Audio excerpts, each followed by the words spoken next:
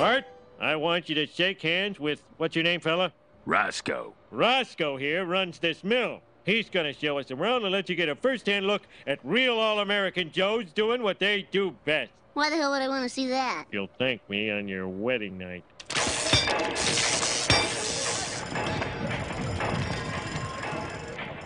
Hey, listen up. I want all of you to say hello to the Simpsons. Has the whole world gone insane? Stand still, there's a spark in your hair. Get it. Hot stuff coming through. Dad, why did you bring me to a gay steel mill? I don't know. This is a nightmare. You're all sick. Oh, be nice. Oh, my son doesn't stand a chance. The whole world's gone gay. Oh, my God, what's happening now? We work hard. We play hard.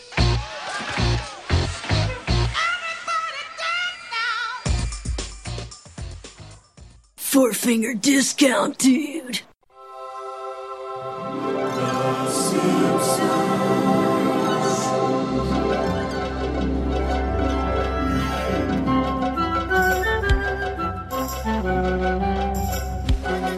Welcome to Four-Finger Discount. I am Dando. I am Mitch. I thought I'd throw you off there. I usually say the episode name first, but you got me straight away. You were right on the ball. Yeah, well, you know, I only listen for the words I am Dando. The rest of what you say I don't really pay much attention to. But when I am Dando rings, it's like Pavlov's dog. I just snap into gear. You did indeed. I was going to say that I'm flaming Mitch, but didn't work out. This week we are here to review Homophobia. I just want to start by saying this episode is dedicated to the steelworkers of America. Keep reaching for that rainbow, guys. So you want to start by stealing a joke from the end of the episode? That's good. I do. We're off to a flyer. Yes. Are there any other 20-year-old jokes that you want to make today? Now, Homophobia. This is a monumental episode, isn't it? It is, and it was, thankfully, as good as I wanted it to be. I was a little afraid that, you know, going and watching it with modern eyes, that it wouldn't stack up, that that it might be a little, you know, that what's considered progressive of the time might have been considered cringeworthy by today's standards. But I felt like, by and large, it was really, really well handled. I do have one issue with it that we'll get to, and I also noticed one other moment in an episode that's very, very progressive, there's another moment where another minority gets absolutely railroaded. But anyway. I think this episode was actually better than I remembered it being. I was so happy that was the case, like you said. Like I was similar. I went into it thinking, oh God, I hope it's not going to be a lot of just dated jokes that just come across very cringeworthy. But no, it was just handled beautifully. What's remarkable, though, is that this episode actually, it almost never happened, which is astonishing for so many reasons. But Fox, apparently, their original notes, after 2 pages of notes, just simply said, this is not suitable for broadcast. That's mind-boggling. It's mind-boggling now. Yeah. I mean, Fox has always been... I don't know if it's always been, but I think it's probably more Fox News than Fox Entertainment. But, like, I don't know. They're not necessarily the most progressive network out there, and I feel like they just would have looked at it and went, it's going to cause controversy. We don't want controversy at best, or at worst, maybe there were just some homophobes in the censorship department that didn't want it going to air. I think it was just a case of they were just afraid of the backlash, and they just didn't want to have to put up with it. Whether they agreed with it or not, they just didn't want to have to hear the backlash. Yeah, it could have been that. I mean, that's still cowardly, but I would prefer it to be that than the other option. It truly was. Like 1997, it was groundbreaking television, really, which I'm not too sure even the Simpsons staff, or even John Waters at the time, knew they were doing that. I mean, John Waters, in a recent interview I saw on YouTube this week, that he said he didn't understand the show's influence until children started approaching him because they recognized his voice from the show and just the way he looks, because the design is almost spot on with John Waters, like the mustache and things like that. The Simpsons really, like, arguably was one of, even like the most powerful show on television in terms of social influence. Particularly episodes even like Lisa the Vegetarian. That sort of, I feel like that started a generation of vegetarians or sort of opened people's eyes to it. But what this episode did for me, anyway, not saying this for everyone, for me, started a generation of gays. It introduced me to a homosexual character who was happy being who he was and wasn't existing purely to be the butt of the jokes of the straight people. And it told kids and adult viewers around the world that A, there's nothing wrong with homosexuality, and B, we shouldn't be judging somebody based purely on their sexual orientation. Did we want to briefly brush on John Waters? Do you think would there be people out there? I've got a whole thing about John Waters that we'll get into him in a minute. Don't you worry. Okay. Well, I'll make sure I shower. You brought him up. So John Waters, he's known for he's like the king of trash. You know what I mean? Like, so tell the listeners who may not know who John Waters is. What is he known for? What did he bring to the table? Well, Hairspray was both directed and was in Hairspray. As I have a quick look through his filmography, he also that was one of his big ones, but that came a little bit later. He was known for making midnight trash films, basically. And they got a real cult following. Yes. There's a bunch of flamingo ones. Pink flamingos, kitty flamingos. Is there another flamingos? I think that's the two of them. I'm not too sure. But he's someone who's just not ashamed of being who he is at all, is he? No, he's not. Now, he's someone who I've not had a huge amount, if any, experience with. As I look through his filmography, I don't think I've actually watched anything with John Waters in it. Oh, except he was in an episode of Frasier. But aside from that, I've never actually seen any of his work. But that doesn't stop me, even though the recognition isn't there for me. Just the quality of his work in this episode is really, really phenomenal. I love that he's sort of the perfect. Well, I don't know about perfect. Perfect's the wrong word. In that I don't want to imply that any one is better than the other, but he is the right side of camp. Like, it's not so over the top that it's like they're just playing a character. He's a very believably happy, camp, flamboyant gay man. Sometimes it feels like there's an affectation going on, whereas John's character felt, for want of a better term, like he just wanted to be one of the girls. Like, he would have been super happy sitting around the dining table with Marge having a coffee was probably the perfect fit for him. But he'd be equally happy out at a nightclub or shopping for antiques. So you're sort of saying the other sort of campiness. Would you say that's sort of the way they portrayed the steel mill workers here? Yes. That is like the ultimate version of camp, where none of the gay people that I know or am friends with have ever really been that flamboyant. Like, when I see that, like Mardi Gras gay, that feels like it's, that's what's. I feel like they're being someone they're not when they're doing that. I don't want to generalize. I'm sure some people aren't. Yeah, I know, but a lot of the time I see those things and I sort of think, are you really like that, or are you just doing that because you feel like you have to? I don't know. I just don't understand that kind of aspect of it. I think sometimes it's just fun to embrace, in the same way that I would embrace being a bogan at a Bon Jovi concert. Like, it's just when you're in the environment, you're like, well, it's time to go. Well, see, I was raised with two gay uncles. Both of my dad's brothers are gay. One's passed away now, but the other one's my Uncle Darren, who I consider my best friend, essentially. And so homosexuality, it's never felt different to me. I've never sort of understood how it could be seen that way, but I can understand how it is by the way people are raised. But to me, it's just always been normal. Yeah, I truly loathe anyone that puts anyone down for being homosexual, or judges them, or looks down their nose, or thinks that they have anything to hide or fear or anything along those lines. Like, I think that is one of the more kind of despicable. And I say despicable, it may not even be intentional, as you said. It may just be the way that they were raised. But I feel like it is a really sickening response to a perfectly natural state of being. You got to understand, though, sometimes it's hard because when someone's been raised a particular way, it takes time to change them. Yeah, I know. Especially when the majority of society, at the time, believed that way. I'm talking like 70s, 80s, which to me, I just cannot wrap my head around how that could ever be considered the right thing to do. Yeah, and as you would well know with me, that there's not too many times that I've ever copped, but that's just the way the majority of society thought, for any excuse or reason. Like, we're all people, we're all individuals, we've all got brains and feelings of our own.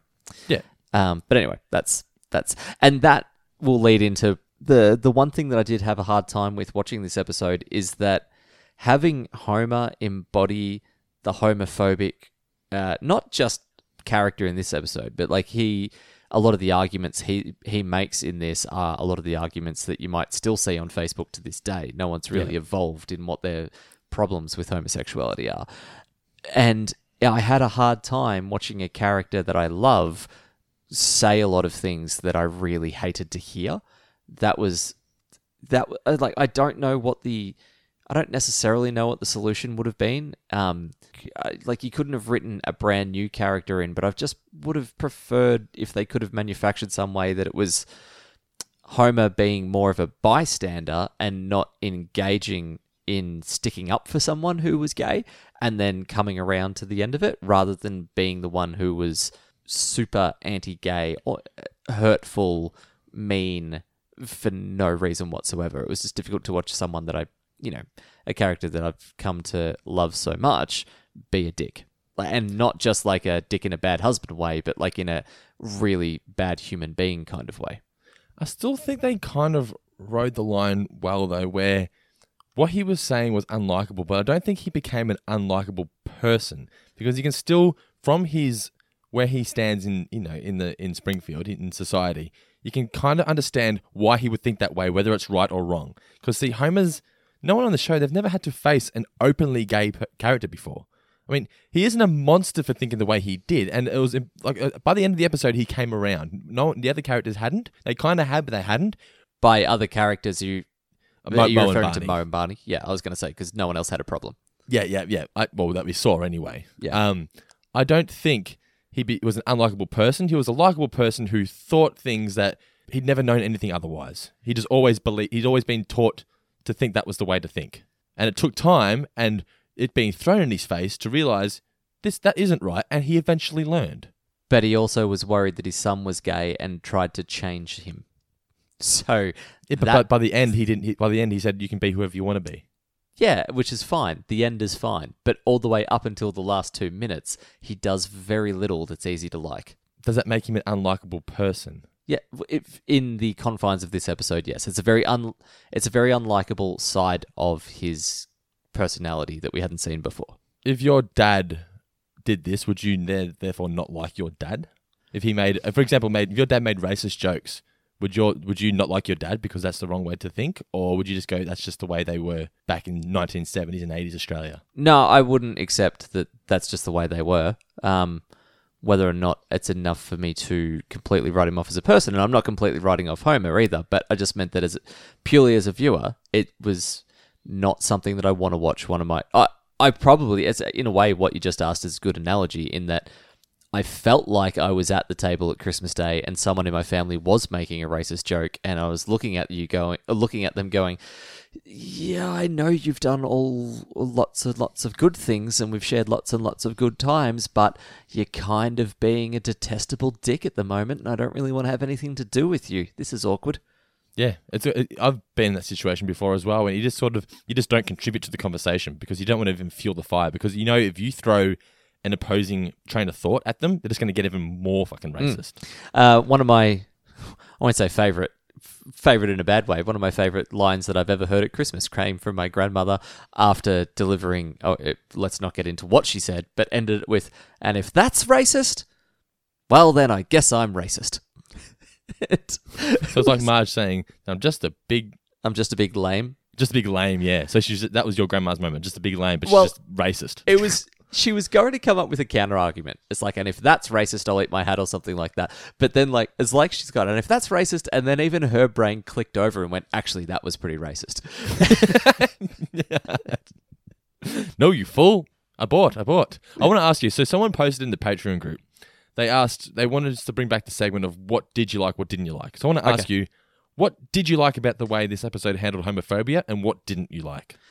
Well, can I say not so much how it handled homophobia in itself. What I really liked was the way it handled the lack of homophobia in everybody else. So, apart from Homer and his couple mates, that Bart knows he's gay, doesn't give a shit. It doesn't even really occur to him that that would mean anything else. Same deal with Lisa, same deal with Marge.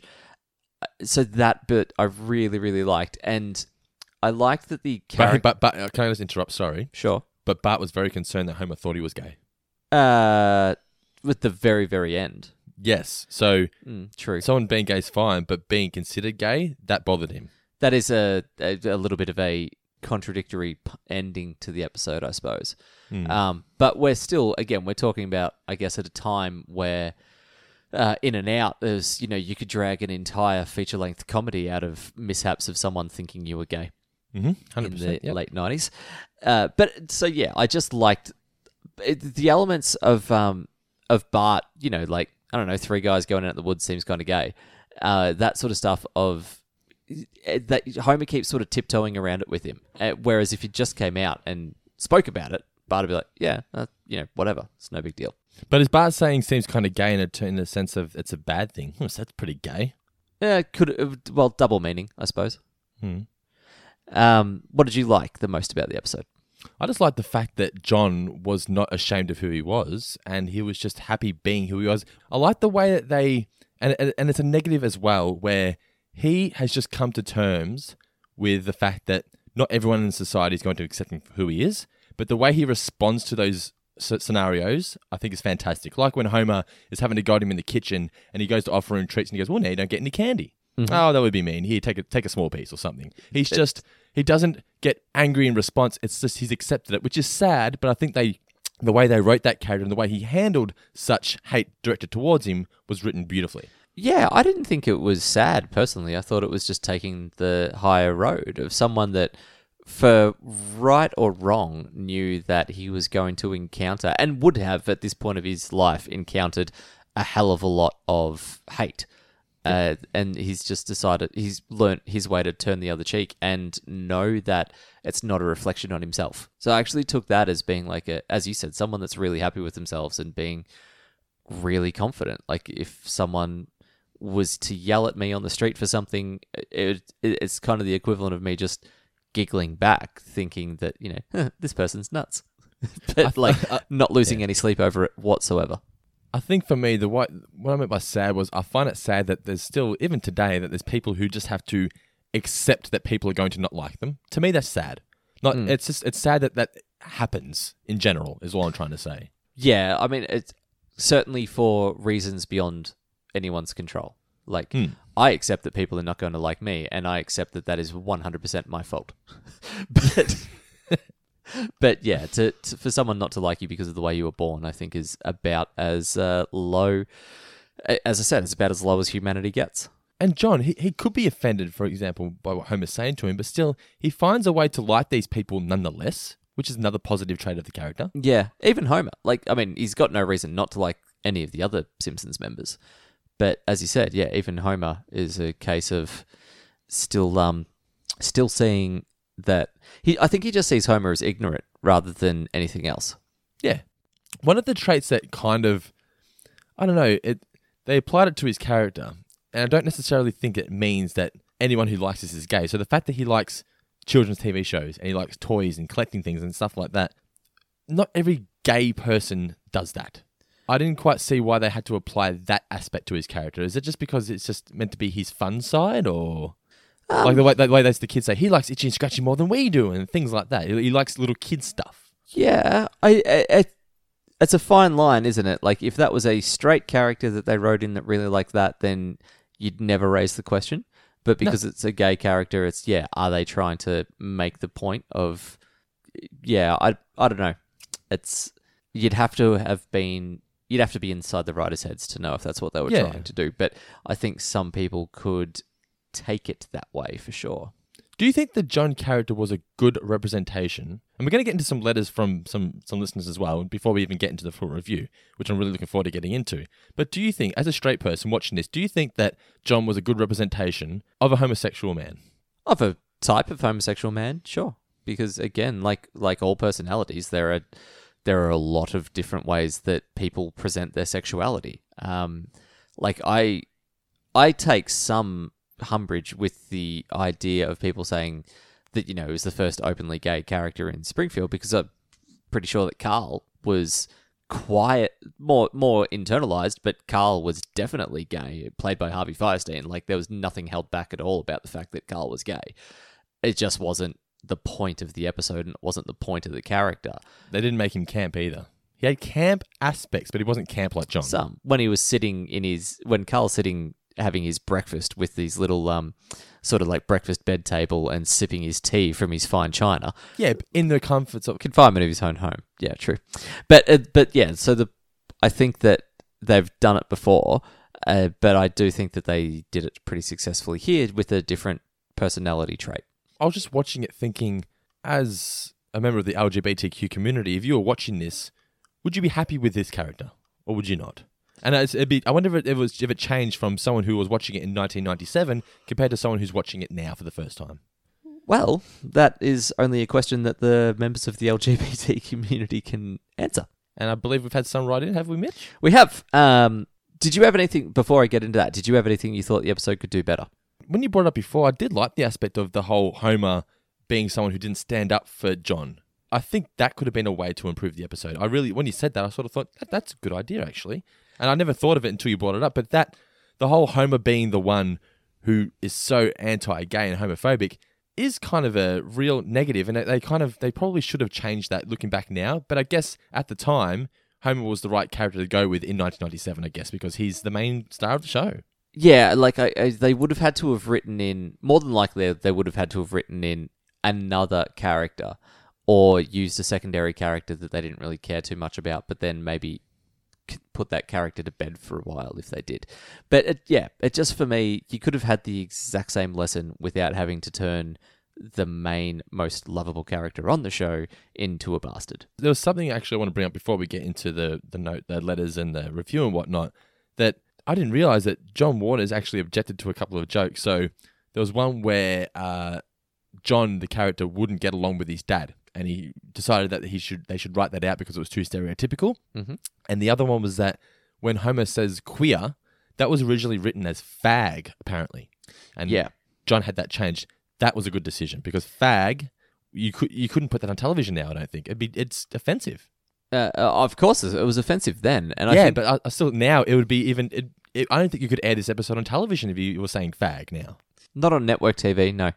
You'd get away with it on cable, obviously. Louis C.K. has got a stand-up bit a few years ago that it was about that. I mean, it was largely stolen from George Carlin, but let's not get into it. I think that would have really dated the episode, though. It would have. I think from the way I read that John, that was almost more of a, what's the word, consultant type thing. Like it was a case of... Oh, yes, of course. Yeah, he just said you probably shouldn't do this, yeah. Yeah, being an actor, I don't think he had an issue with it. It was just a case of, people will probably get offended by that. Change it to this. Yeah.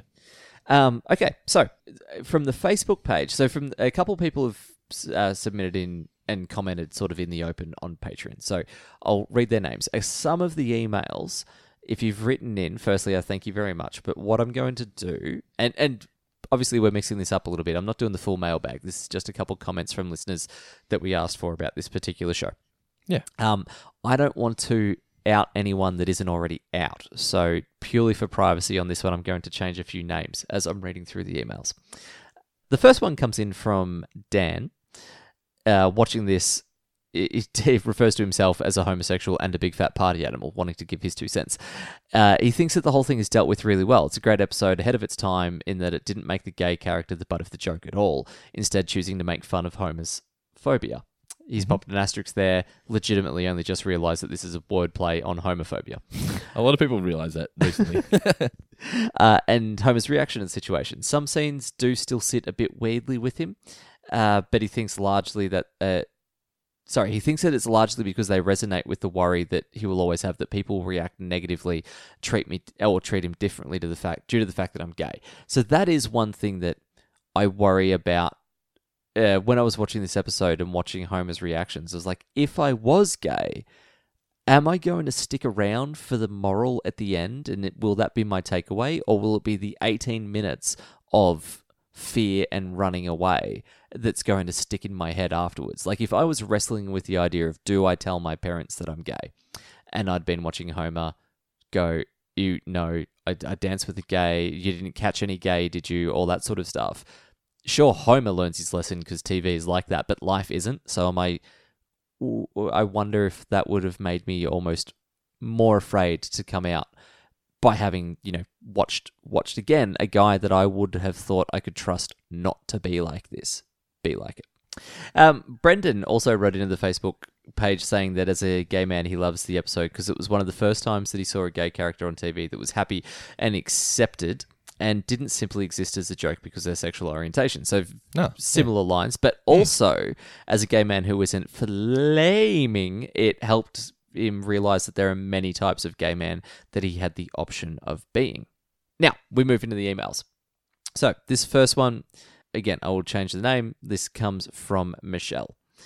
Newish patron sending in her gay opinion of homophobia. I really worried, even just asking for that was going to sound really, like, if you're a gay person, give us an opinion. I was like, I felt cringeworthy saying that, but I just meant, they've got perspective that I don't have. This episode aired when I was a sophomore in high school and starting to dip into... Yeah, sorry, that's actually a pretty funny sentence. Just starting to dip her little lesbian toes out of the closet. In the town that I went to school, this was not an easy thing. A friend at one point inadvertently outed her, and life was a bit more challenging after that.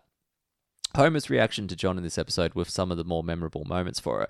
While we usually cherish Homer as an over-the-top buffoon, his comments and reactions were sadly not all that out of line with the actual ones that I've received or overheard. At the same time, lines like, he didn't get you gay, did he? Did he? And oh my god, I danced with a gay. Let me know that somewhere in the writer's room, somebody got it, and suddenly I felt less alone. That's actually a really good point. I guess by having Homer do that, it is the writer's way of calling out the stupidity of those sorts of responses. Before we get further into that letter, do you think they did a good job of not being too biased towards one way of thinking? It could easily be misconstrued as one anti-homophobic episode, but I think they gave the characters who were, like I'm talking about Barney, Moe, and Homer. I know you said you disagree before. I think they still rode the line well, where they didn't become terrible people. They just thought the wrong way, and they eventually came around. Whether that was too late, I'm not too sure. But still, I don't think it was too one-sided, this episode, where it was just, you are wrong if you think this, and you're right if you think this. Okay, I disagree in that I think it's very one-sided. I think the entire point of this episode was to knock down the walls of homophobia, and whenever anyone was making a comment like that, they were holding it up as a way to say, this is really stupid that you would think that, because by the end of it, everyone does come around. If they were being even-handed, then some of them wouldn't. So, no, but they weren't writing those characters... I'd have to disagree. Not everyone came around, because Moe said he's going to commit suicide because he was saved by a gay person. Yeah, but that's just Moe. It's just a cheap, but that's cheap suicide joke. That's not coming around. He hasn't changed. We got saved by a sissy. Yeah, I'm going to have suicide again for me. I know the joke is suicide again is the joke, but still, he considers killing himself because he was rescued by a homosexual. Okay, well, let's put it. Even if you go with that way. Do you think that that's being even-handed from a writer's point of view? There is no way in hell that you could come away from this episode with any opinion other than the fact that it is wrong to judge gay people just for being gay. Do you think people who think the way Homer thinks come out of that episode, watching the episode, angry? That's my question back to them. I think they come out chewing on their knuckles like the Neanderthals that they are. No, but in seriousness, do you think this episode would have annoyed them? Probably. Or do you think having Moe and Barney in there, believing this, and still, by the end of the episode, remaining, still believing the way that those viewers would believe, do you think, because they gave them a representation in the episode, that it sort of balanced things out to an extent? No. You don't reckon? Okay. No, I don't. So you think this is just a complete anti-homophobia episode? Of course it is. 100%. If they were even a little bit like 1 foot in either camp, it wouldn't be celebrated by the gay community. John Waters wouldn't sign on for it. But I guess what I'm trying to say is, maybe I'm just not asking it correctly, but what I'm trying to say is, do you think that this is an episode that if you are a homophobe, you would never want to watch? No, I think if you're a homophobe, you completely miss the point of the episode. So, no. I think a homophobe would laugh at all of Homer's reactions to it and agree with them. And that would be that. They wouldn't think about what sort of greater message the episode was trying to send. Yeah, good point. So in that regard, no, I don't think that it's an episode that is written only for one side of the community. I think they've done that really well from an entertainment standpoint, but they have not. You couldn't possibly watch this if you were homophobic and think, yep, well, Simpsons have proven that that's the way to live my life. Like that, because that's not what they were even remotely trying to do. So as an episode, it's not, but as a message, it's one-sided. Yeah. The three dumbest characters in this episode are the three homophobics. Yeah. Like that in itself is blatant. So continue on with this email that we've had written in. From the lesbian dipping her toes out of the closet. Dipping her toes out of the closet. That sounded horrible to say, but that's the line she wrote. Yeah. She said that she loves that the episode gave a few sort of snappy one-liners and a great response to the constant question, what do you people like to be called? I like to be called Michelle. That part at the end is amazing. Yeah. Or just John. Yeah. The episode gave a happy ending, a thoughtful middle, and laughs all along the way. It's one of her absolute favourites and will always have a special place in her heart. I actually wanted to bring that up too. Thanks for the letter, by the way. I really do appreciate that you're taking the time to write in. That end there where Lisa says, this is as tolerant as Dad gets, so you should be happy about that. That's wrong. I get that he's being tolerant. Homer still thinks that calling him a queer is fine. And Lisa's like, well, that's as tolerant as he gets, so just accept that. Well, to me, that's not right. Yeah, 100%. It's not right. It's also pretty late in the episode, so they didn't have time, I guess, for Lisa to mount a rousing argument. But you're right. But I mean, again, the joke there is just that Homer is very much his own, his own way of thinking. Okay, so next email. This comes in from, again, name changed. I'm going to call him Sam. Can we call him Zap Brannigan? Zap Brannigan? Could if we wanted to. Being a gay man in his early 20s, this episode happens to be one of his favourites. He didn't realise that he was gay until his mid-teens, but always kind of liked this episode before the awakening. The character of John always stood out for some reason. It was always a delight seeing this episode whenever it was on reruns. While he eventually came to discover his true self and learn about gay culture and the art of camp, he grew to appreciate John Waters even more. Hairspray is still one of his all-time favourite musicals. So his opinion of the episode grew as well, once he delved into John Waters' back catalogue. It perfectly captures the ideas and different viewpoints of homosexuality back then, and in a way still now. It's The Simpsons at its best, where you can put it when you can put it on and still feel the message coming across as a message that you can relate to today. That's all for now. Might write again when we eventually discuss 3 Gays of the Condo. But for now, thanks for the wonderful show and insights. That's about season 16, 17, I think, that episode. Yeah, I will have quit well before then. No, we won't. That's like another 4 years of our life away. Yeah. Anything could happen between now and then. Oh, hopefully nothing goes wrong. What could possibly go wrong? Nothing could possibly go wrong. And the final one before we crack in with the episode. How long have we been talking for? Oh, well over half an hour by now. It could be setting a record here, but for good reason. This episode deserves it, yeah. Okay, so last email that has come in. This comes in from actually says that she's happy to have the name attached to the story. So that's a good first line. Thank you very much. This comes in from Claire. She just is a bisexual transgender woman who is currently not out to anyone outside of a very small contingent of her friendship group and her sister. So, that would be a nightmare to hide, I imagine, Claire. And I hope that you're able to do that in a way that, is a comfortable way. That's a really clumsy way of me saying that I really, really wish you the very, very best in life. And thank you so much for writing in. It isn't something that she'd always been aware of, specifically growing up. She thought that she was perhaps gay. Thinking back on the episode and how it made and makes her feel can be sad. Specifically that Homer in this episode represents how a lot of folks treat those of us that do not conform to what they deem as the correct way to live your life. It can feel at times like you have to jump through hoops and qualifiers with people who you've considered friends to make sure that they treat you how they would have treated you before you came out to them. It's an accurate reflection of what all folks identify within the LGBT plus community and how they deal with a very small portion of the population. She does still find the episode hilarious at times, and John Waters is the most fantastic character in it. The writers treated the story and his character with great respect. She wants to end it with her favourite moment from the episode. Apart from all the parts with John, it has to be how Bart responds to Moe about going hunting. As I mentioned, as I quoted before, something about a bunch of guys alone together in the woods. Seems kind of gay. And Claire also just wanted to pop in a little thank you there for calling out for contributions. Absolutely no dramas, and thank you very much for submitting yours, Claire.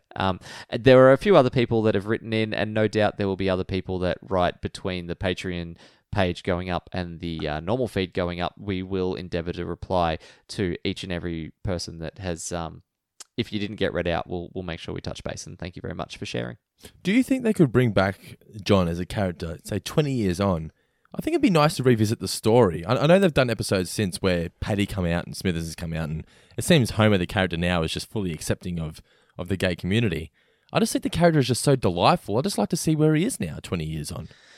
I would like to have him come back, but not have the episode have anything to do with homosexuality, if that makes sense. Like, Yeah. I think that we should be at the next evolution where now you don't have to make a thing of including a gay character. You just include a person who is gay and make it become ubiquitous. Like, it's not something that needs to be mentioned. I think that would be a good way of normalizing.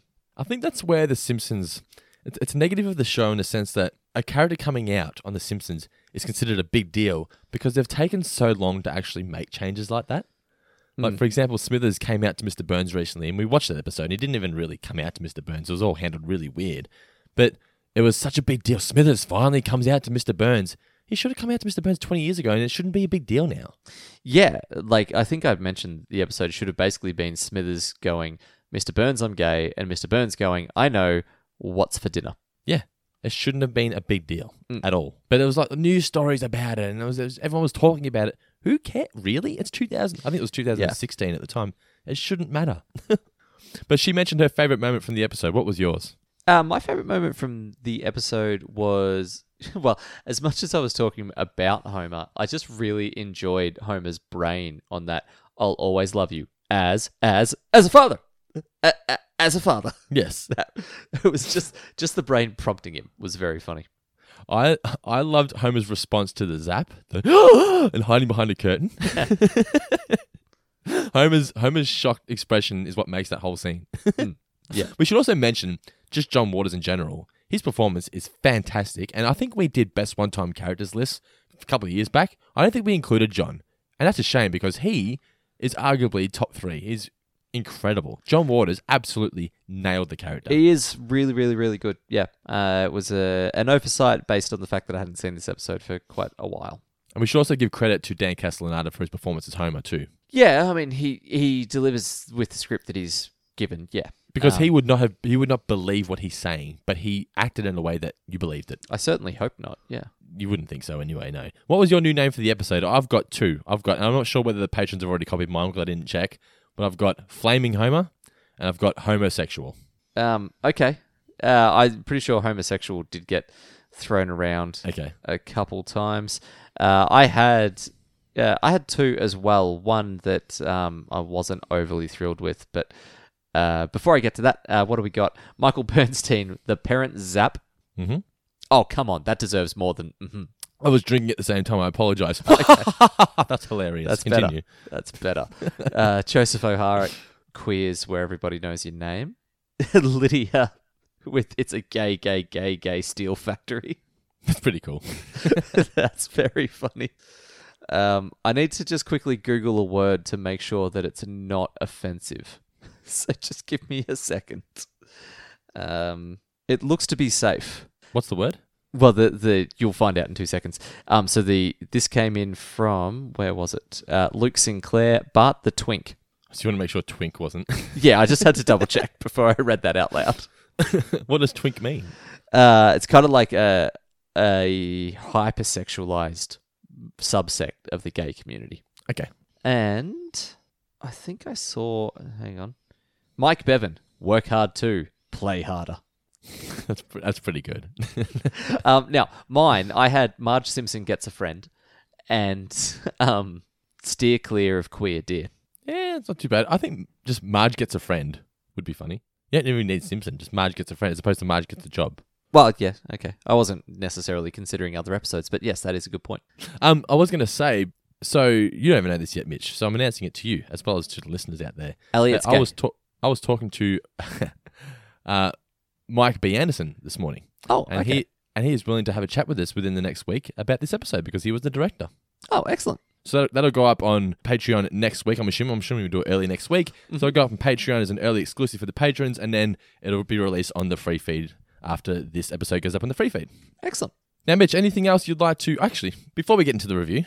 Trivia. I know we've been going for a long time, but we've got some trivia to get out of the way. So do you want to kick things off? Yes. I have 3 questions for you, Dando, and I suggest that you limit it to the same. Mm-hmm. Who was on the cover of the TV Guide? Jackie O? No, it was it belonged to Jackie Laverne O. and Shirley. Laverne and Shirley were on the cover. Well done. Too dangerous for TV was the question. What is the address of the Springfield Gas Company? Jesus, I have absolutely no idea. P.O. Box 2323. Okay. How much was the aforementioned TV guide selling for? It was $800? $8,000. $8,500. $8,500. Damn it. If you're going to give two answers to every question, this will take longer. What time does Homer invite John over? 4 o'clock? 8 Oh. o'clock? 5 o'clock? 5 p.m. And what? What is that? The snacking hour. The snacking hour, yes. What was the hair color of the two girls on the Laramie billboard? Blonde and black. Ah, yes, well done. I wanted to ask like a more obscure question, but I thought like let's just try to ask something and see if Dando was paying attention or if Dando one thing I was get right looking is that. at the pillow fighting boobies. And what does the steel mill become at night, or when they want to party down? The anvil. The anvil. That is correct. I'd shout out to my boy Hayden, who accidentally went to a gay club and was in there for a solid hour and a half before he realized. And let's just say that it was not like a subtle gay club. There was a room that was literally playing gay porn on TVs, and he just had no idea. I went to, because Nicola's got a friend who lives over in Perth. He's gay, and we went over there to visit him. So he took us to a gay club, and there was a room where people were all having sex. It was an orgy room. Yeah, okay. That was an experience. I didn't go in there, obviously, but I was just like, seriously? And he opened up the door, and I went, I just saw something that I probably am never going to forget. Later, that became The Wolf of Wall Street. Alrighty, so the original air date was February 16th, 1997, almost on Valentine's Day. Now, the catch game. This is probably the only dated thing about the episode. It's the outdated, slow upload speed of the internet. Unless you live in Australia. Well, yeah, that's true. That's a promotion for NBN, I think. Exactly right. Alrighty, so the episode kicks off with Bart taking bets on a Taslotto-esque type drawer with the washing machine. Did you notice that Todd was in here? Seemed kind of odd for him to be doing that. Like rebelling, I guess? Yeah, that's true. He might have just been sucked into it somehow, not realizing what it was. No, he was all about it, mate. Okay. He was throwing cash down. Yeah, right. Maybe he took it from the collection plate. To gamble on the weekends. And I love it when shit goes down that Bart yells out like no refunds. He's got all his bases covered. It is amazing animation in the What's background. that? Just the explosion going off. Force majeure is his reasoning, by the way, which I believe is act of God. But let me double check. It's not an act of God. Whoops. It's legal term is unforeseeable circumstances. I'm sure there's a translation. Superior force. There we go. Homer then realizes that they have to drop the retirement fund to pay for the damage bill that Bart has caused. Mm-hmm. And then he proceeds to drop said retirement fund to the ground to China. This is something I haven't heard for a long time. When you're a kid, always, when you're digging a hole in the backyard, your parent yells out, "What, you're digging a hole to China?" I haven't heard this joke for a long time. I got a good chuckle out of it. Yeah, so did I, actually. It's something about it. It's a neat idea. Although, fun fact about the way gravity works, that let's say theoretically it was possible to be able to dig a hole straight through the center of the universe and then send something through that hole without... Through the Earth, you mean, or the universe? Yeah, sorry, Earth. Straight through the middle of the Earth. So take out all of the heat, all of the rocks and all that sort of stuff. That if you were like, say, so you're standing on the ground and you just jump into that hole, you're going to go flying through there, get gradually faster as you get closer to, well, like you'd hit your terminal velocity. But then as you move away from the Earth, like from the Earth's core, the impact of gravity is going to slow you down at the exact same speed, and you would basically then be able to just pop out of that hole, get no more than basically head height. Like your feet would just get to the ground, so you'd have like a tiny second to be able to catch yourself. Otherwise, you're just going to fall straight back in a sort of infinite loop. Where did you learn that? Neil deGrasse Tyson. I knew it was going to be him. I knew it. So Marge then realizes that she's going to have to sell her family heirloom Civil War doll in order to pay for the cost because the retirement fund's now in China. They're never going to get it back.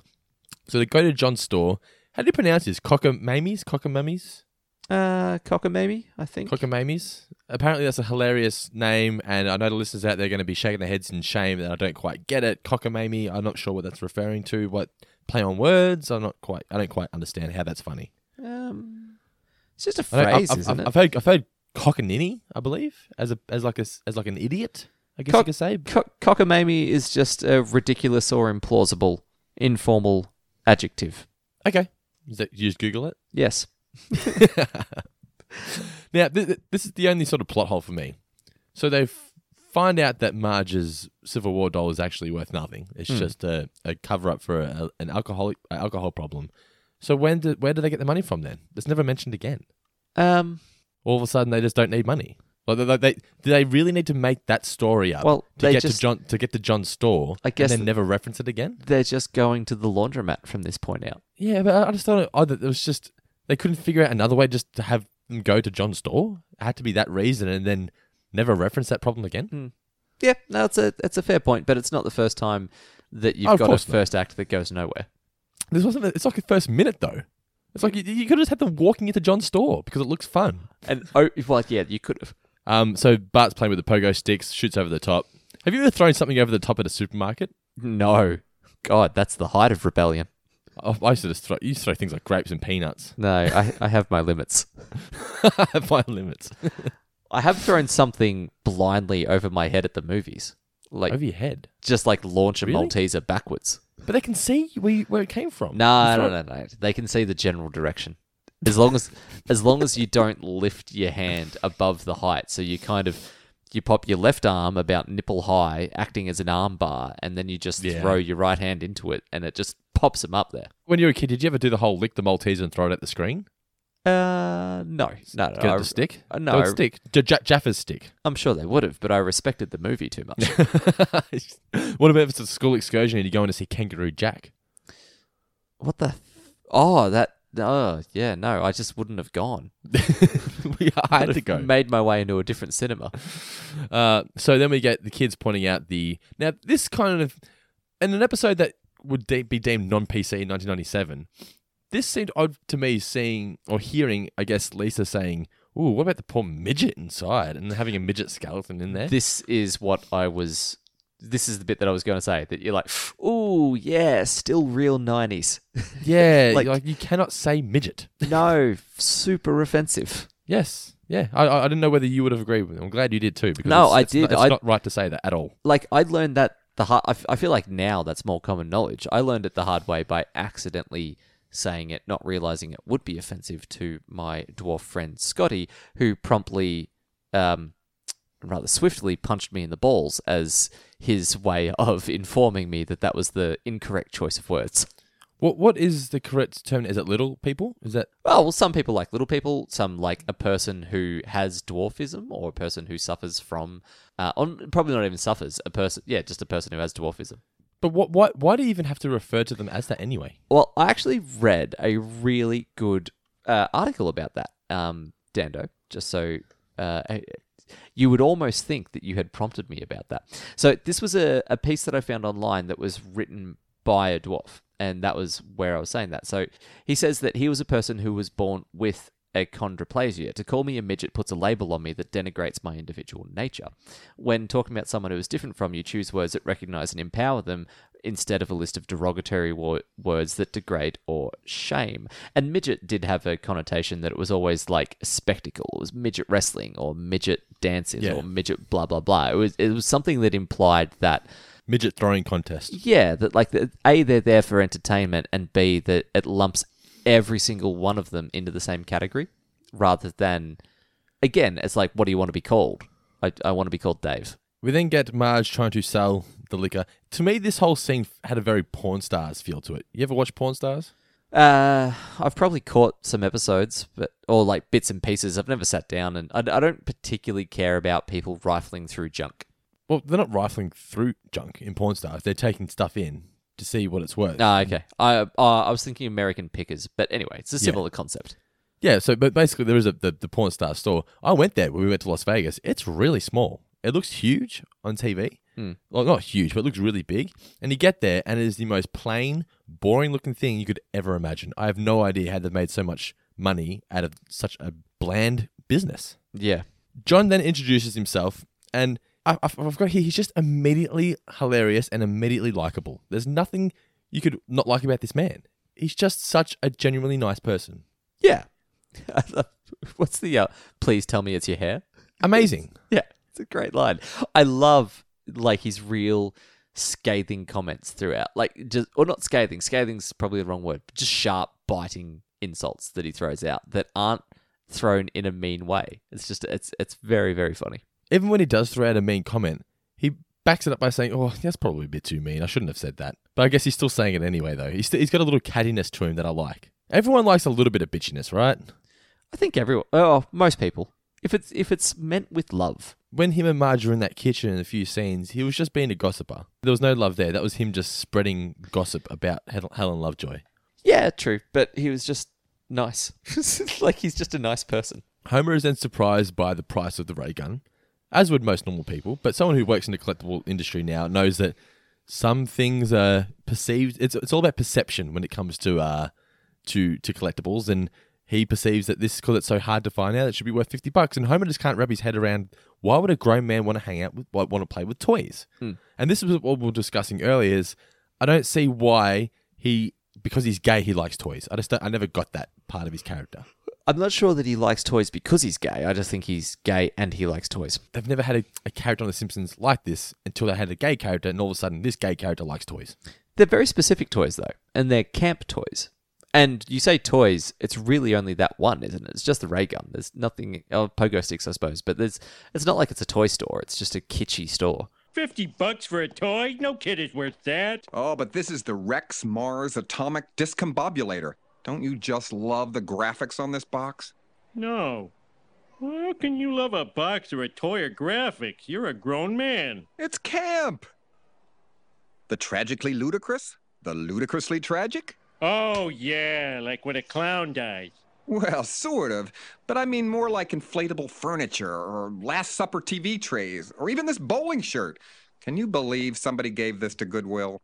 And that kind of stuff is worth money? Boy, howdy. Man, you should come over to our place. It's full of valuable, worthless crap. Well, if you're inviting me over... I practically insist. Shall we say 5 o'clock?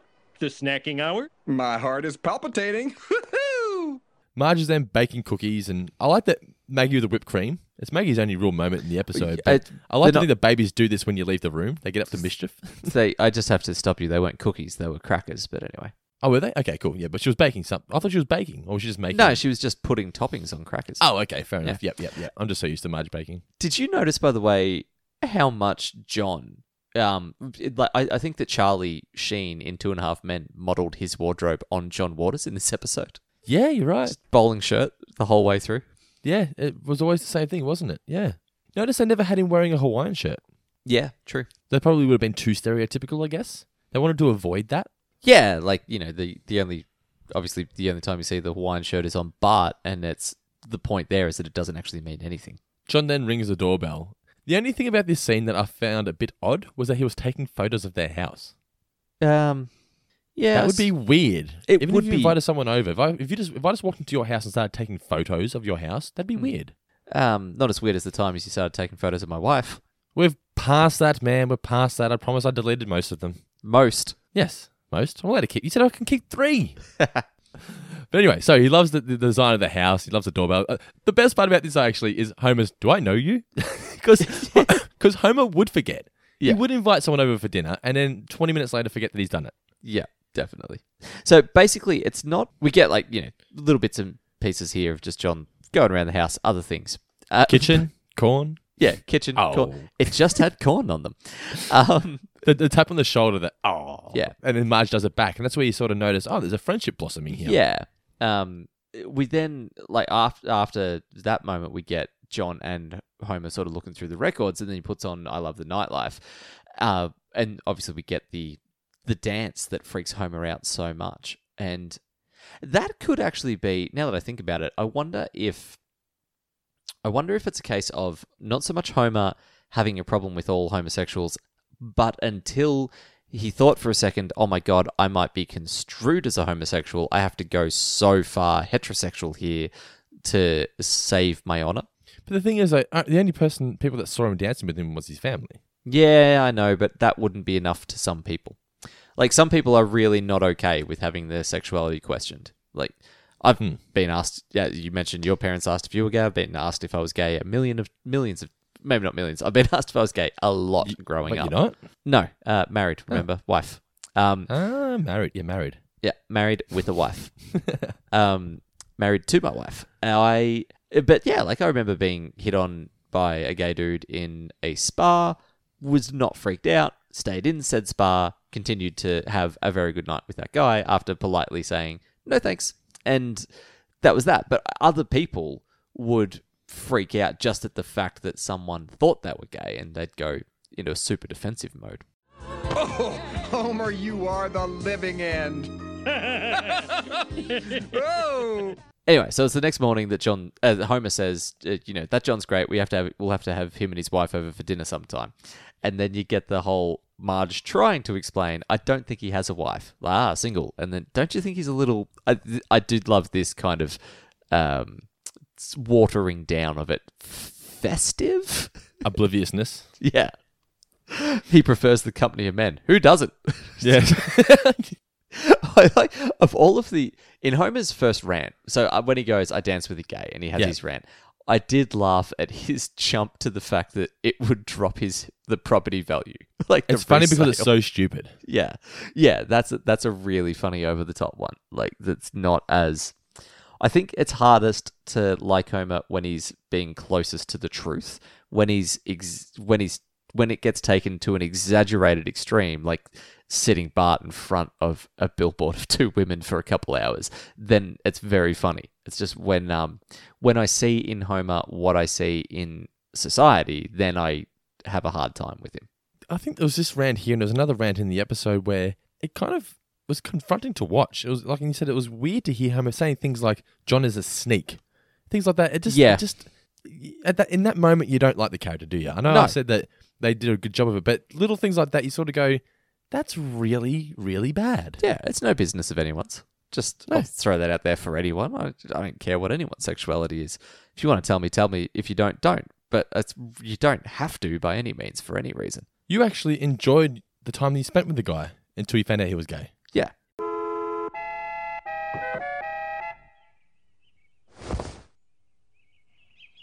Zap! That car horn is amazing. Yeah, it's pretty fantastic. Homer refuses to go with them. Bart repeats the whole "you are the living end" line, and this is where you can see, all right, they're going to be implying that Homer's going to be thinking that Bart's gay. That's the first sign. Yep.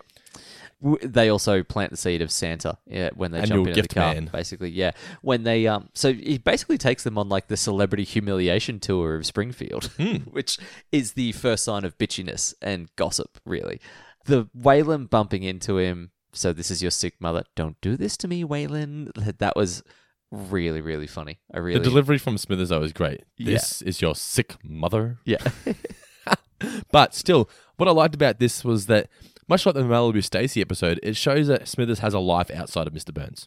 Yeah, that's very true. And obviously Smithers would be involved in the gay community in Springfield, which is, it just makes sense. They get back home. And Homer's sort of at the door. You've been gallivanting around with that floozy John, haven't you?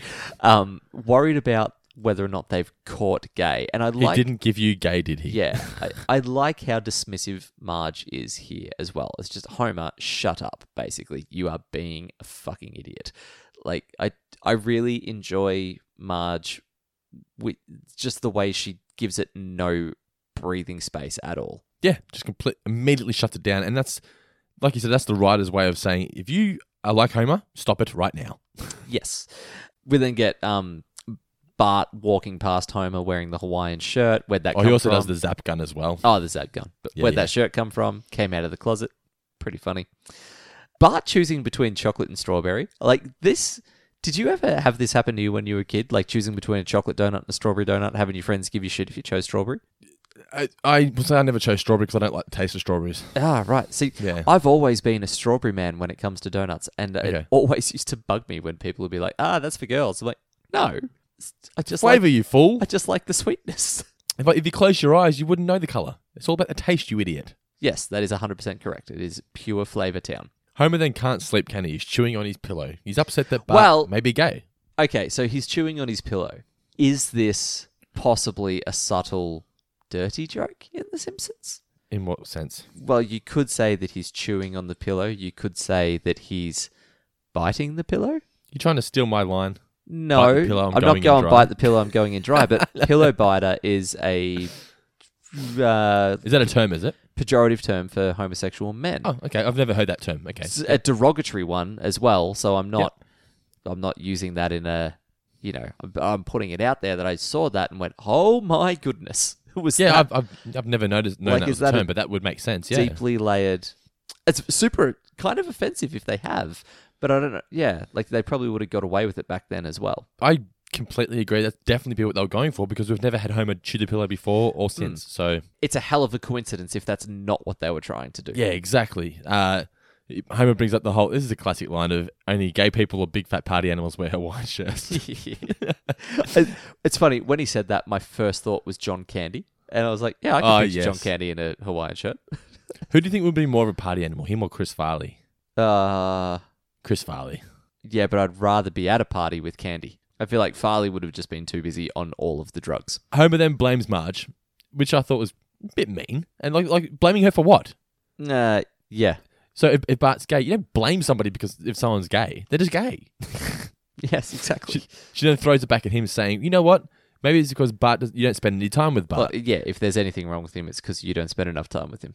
Yeah, and Homer thinks, well, maybe it's my fault. What I loved about this next scene is that Homer, when no one's around, he's just walking down the stairs singing the song. He enjoys the song. The second he sees Bart dancing to it wearing a wig, it's immediately wrong. Yeah. What they're doing here is it's like a subtle jab saying that it's okay to like the same things as long as nobody else is around to see that you do.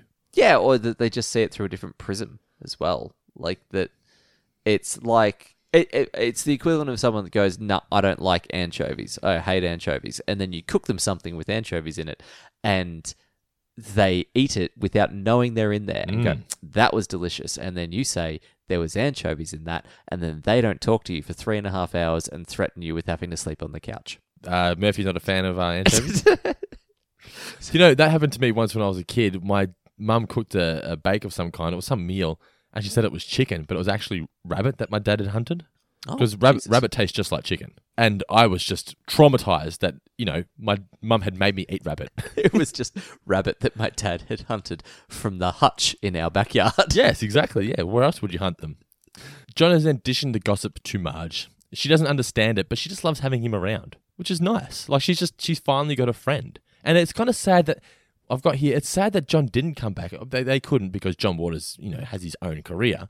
But it would have been nice for Marge to have had John over more often. It's actually, I would love Marge to have had more friends in general over the years. Because every episode where she does get along with someone, I really enjoy the scenes of watching Marge interact with people.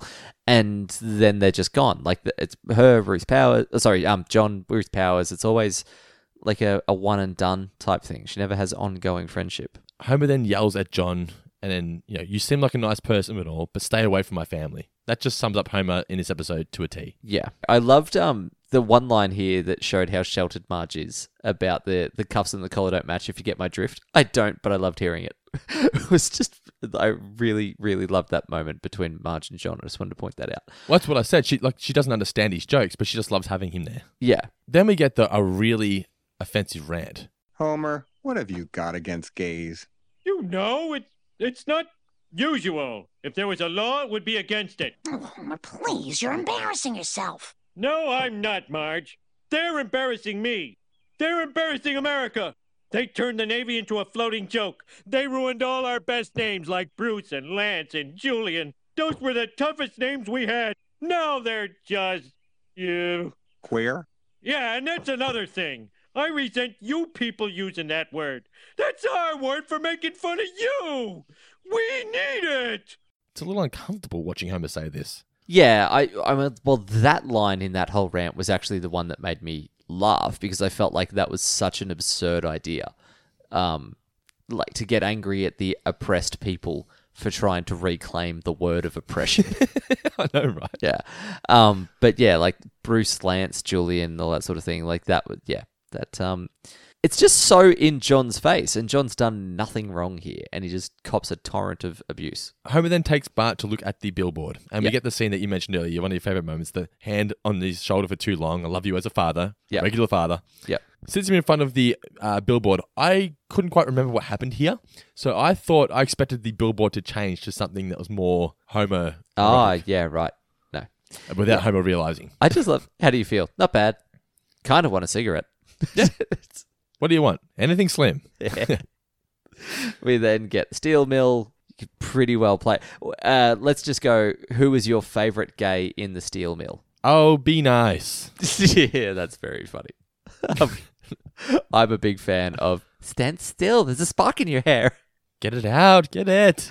And hot stuff coming through is one of the most memorable quotes of all time. And again, though, this is one of those moments that I was talking about with Bart, where his question to Homer is just, why did you bring me to a gay steel mill? Like, he's not under any illusion about homosexuality. He's just like, yeah, what are you doing? Why are we at a gay steel mill? Like, to him, it's just, he's so aware that he's oblivious as to what could be actually a problem. And I really like that. That's the response that it should be. It's like, it's not a thing of like, why are we hanging out with gay people? It's just, why here of all places? Like, what? Yeah, well, why did you bring me to this place? What's the point? Yeah. Come back from commercial, and Homer is now at Moe's, basically telling the story about how this entire steel mill is gay. I do like this line from Moe of like, the entire steel industry's gay, aerospace too, and the railroads, then the pause, and Broadway.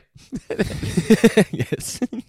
I think Broadway, not so much now, but it's always going to have an element of, if you're in Broadway musicals, you're gay. But I think Hugh Jackman's done a good job of getting rid of that sort of belief. Yes. I think it's more a case of, maybe in high school, it's like, I don't think now it's you're gay if you are in them, but there's still a higher proportion of gay people in theatre. Drama.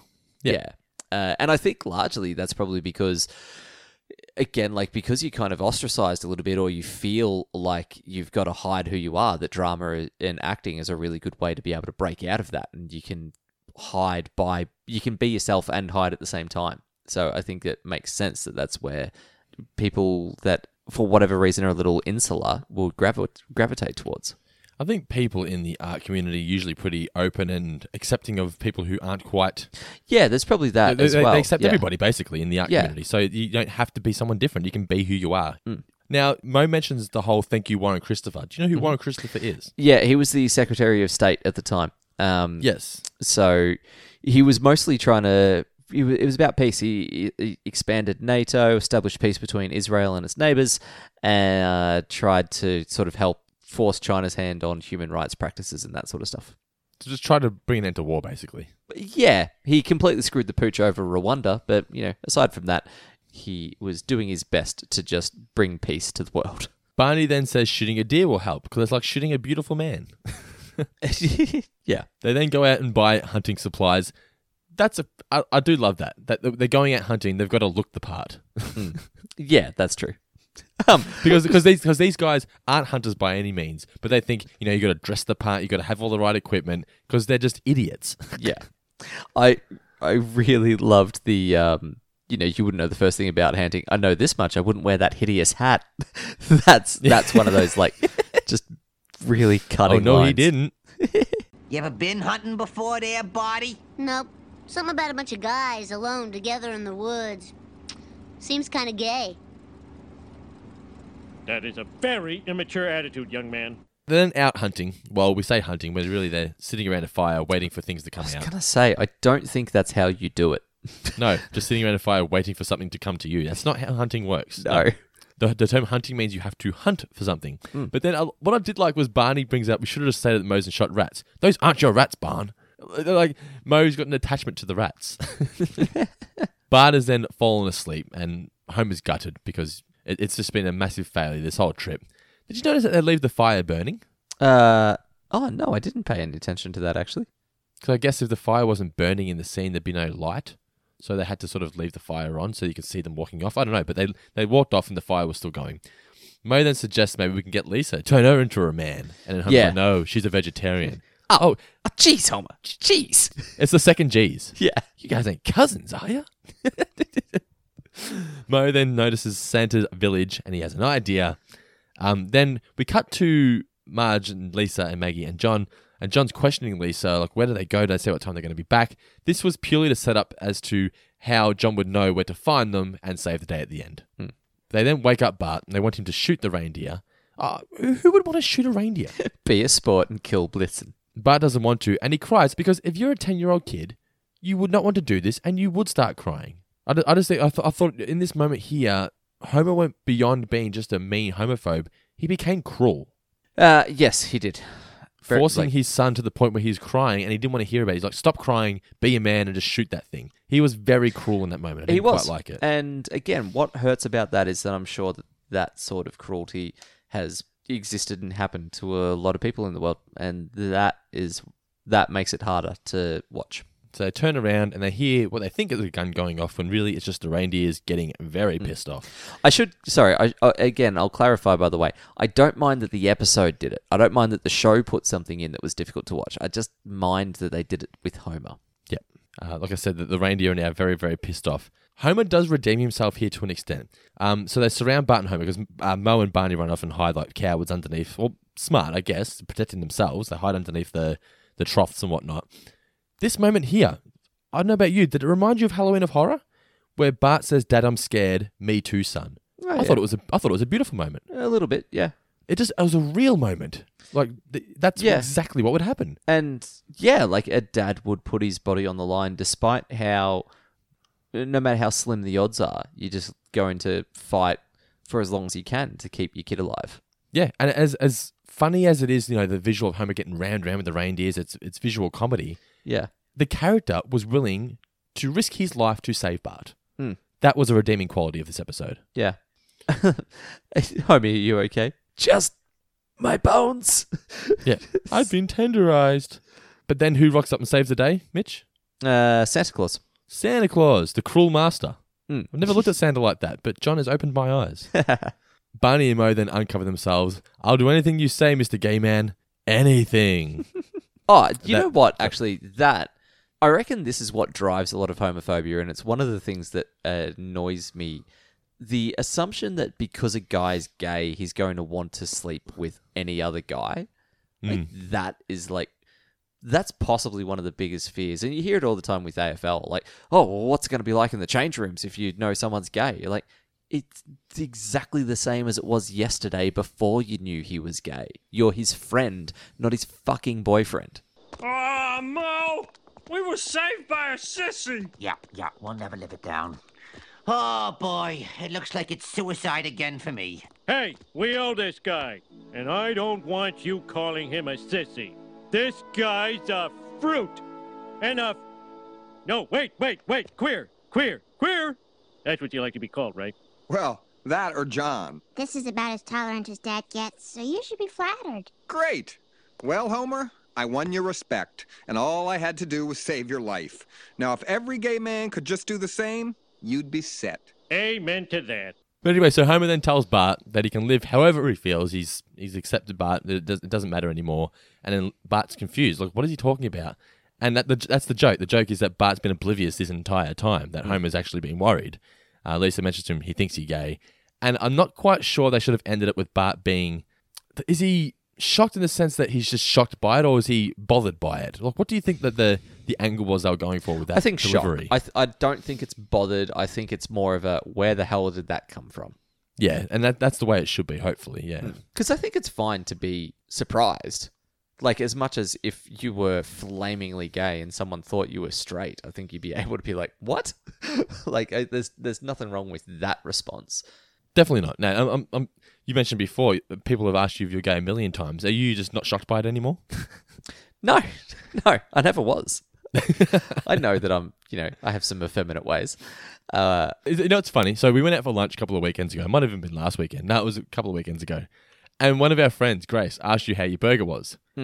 Most men would just be like, oh yeah, it was good. You went in to describe each ingredient and why it was delicious. Apart from bun. How each ingredient balanced itself out with the other ingredients. I think I told her that I was concerned that the bun didn't have the structural integrity required to sort of hold all of the toppings, and I was correct. I needed to finish that burger with a knife and fork. But all in all, this episode is so much better than I remember it being. I think it's been one of my favorite episodes to review, to be honest. It was great. Yeah, it was overall, a really, really, really good episode, and it lives up to what you want it to be. Like, you want this to be a touchstone that never dates, and largely, certainly on the idea of bringing the conversation and topic of homosexuality and acceptance into the room, it hasn't dated in that sense. It's actually kind of sad, though, in a way, that a lot of what Homer says are still tragically relevant. The key for this to make it such a success and make it such a great episode was that John was never the butt of any of the jokes. Correct. He's dispensing them. But just a little bit of sass, not too much. Enough. Yes. You got to have some sass. What did we learn, Palmer? So what did you learn from the episode, Mitch? I learned killing a man fix someone right up. That is true. I learned that, Mitch, you are the living end. I mean, if you'd told me I was the living end 20 years ago, I'd have been happy with that. Now past their prime rock band from Australia. Yeah. Jamil is here! Ooh. Okie dokie, Mitch, before we get into today's mailbag, it is the first podcast of the month? First or second, it's close to it. It's close to the start of the month, which means it is time to draw out our prize winners, our Patreon prize winners. Mitch, do you want to reach deep into that prize draw and pull out two names? The first name is going to be the second prize winner, which wins a Fry Pop Vinyl figure. Mm-hmm. Reach deep in there, Mitch. And we have Lydia Burnsmeyer Rollo, who I believe hails from the hearty cold land of Canada. Ooh, I believe they collect pop vinyls all the way up there in Canada. I'm sure she's going to enjoy this Fry Pop Vinyl. I'm sure she will. Describe the Fry Pop Vinyl quickly, Dando. What's the outfit? The outfit is the outfit that Fry wears all the time, Mitch. The red jacket with the white shirt with the orange hair. I think these pops were one of the earlier ones, so they're not as detailed as the ones that come out these days, but still, they're the only Futurama pops that exist, so I'm pretty sure Lydia, if she likes The Simpsons, she likes Futurama. If she's a patron, she's going to like this pop vinyl. That's pretty cool. Is Fry smiling in the pop? The pops don't smile because they've got no mouths. They will when they get to Canada. Yes, that is true. All right. Now, the major winner, what are we giving away? We're giving away another one of those 9-inch Kid Robot Devil Flanders vinyl figures valued at $100. So, if you win this, you're going to be very, very happy. Reach deep in there, Mitch. Who you got? I'm sorry, I wasn't sure that you wanted me to reach into the prize drawer somewhere else. So I just went both hands. I wonder what that was. We have got from the nation's... Tell me to bite the pillow next time. Continue. From the nation's capital, Aaron Palazzo. Aaron Palazzo. Congratulations, sir. Thank you These very Devil much. Flanders figures are absolutely fantastic. But if you didn't win, don't worry. There's going to be another prize draw next month. But I just want to mention this once again.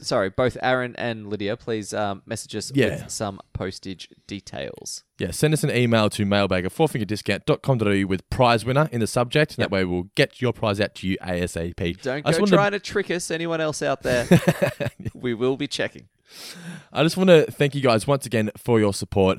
It is so much appreciated. I just want to let you guys know that you guys paying your money each and every month, it is just incredible. I cannot thank you guys enough. And myself as well. And Mitch, we're going to be giving some of our donations to charity each month now, aren't we? We are, yeah. We've been looking into the Give Where You Live campaign, which is they're a really cool charity that look after a lot of different groups, a lot of different minority groups. So there's like some of it be aged care, there's disability work, there's stuff with homelessness, there's infrastructure, there's helping out young mums.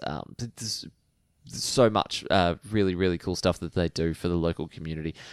So they're a good way of sort of like you give them money and then they funnel off into the areas that need it. And outside of that, for this month, Movember, I'm working on a Tom Skerritt inspired mustache. He's Viper from Top Gun, for those that don't know.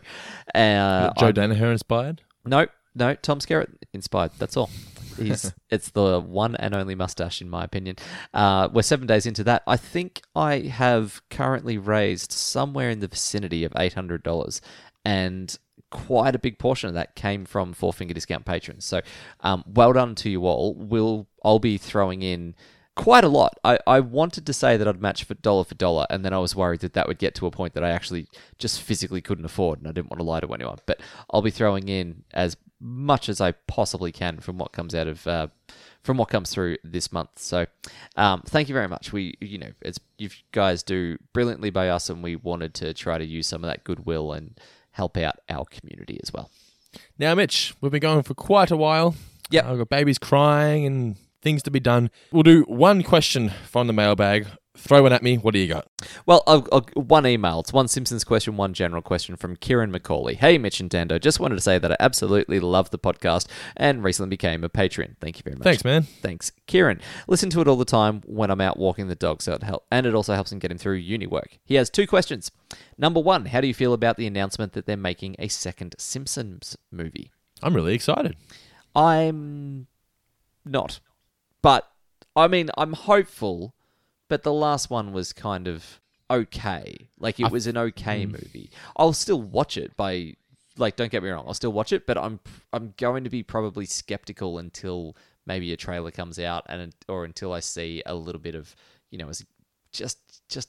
just want it to be good, but diminishing returns with comedies, generally, like if the first movie wasn't knock your socks off, then I don't know how the second one will be. I would like it to be lean, like whereas in the first one they got everyone involved and they got everyone to throw ideas at the wall. I'd like it if they just pick 3 people, like pick whoever they think their 3 best writers are and say, go make your Simpsons movie.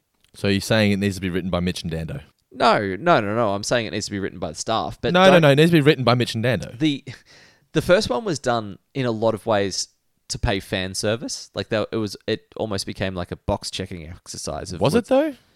In a way, like every character's in it, and there's a lot of bits and pieces that they wanted to make sure that everyone got their little bit to do. It's character service. I'm not sure if it's fan service. Little bits, yeah, I'll give you that. But I don't think the whole thing was fan service. Just wanting to get every character into the movie doesn't mean it's fan service. It does a little bit. Fan service would have had Hank Scorpio as the main villain.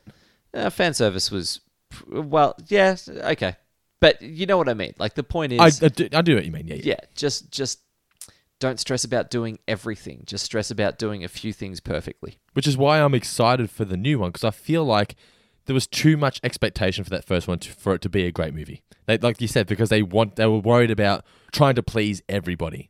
Where this one, they can stress less and just try and put together a good, entertaining Simpsons story. Yeah, and I hope it goes that way. But my gut is that it might go the way of Looney Tunes Back in Action. That it's going to be a movie that comes out past its relevancy and it's just going to fade away pretty quickly. When's the last time we had a animated film that wasn't CGI? That wasn't CGI. There was one relatively recently. The Princess and the Frog. That was still a while ago. It was good. 2008, was it? 2009. 9. Yeah. And outside of that, there's a couple like not massive movies. Oh, Winnie the Pooh, 2011. There was a Winnie the Pooh film. Really? Yeah, I watched that on Foxtel the other day, actually. That wasn't at the cinemas, was it? I think it might have got a cinematic release. Okay, fair enough. It was reviewed by Empire.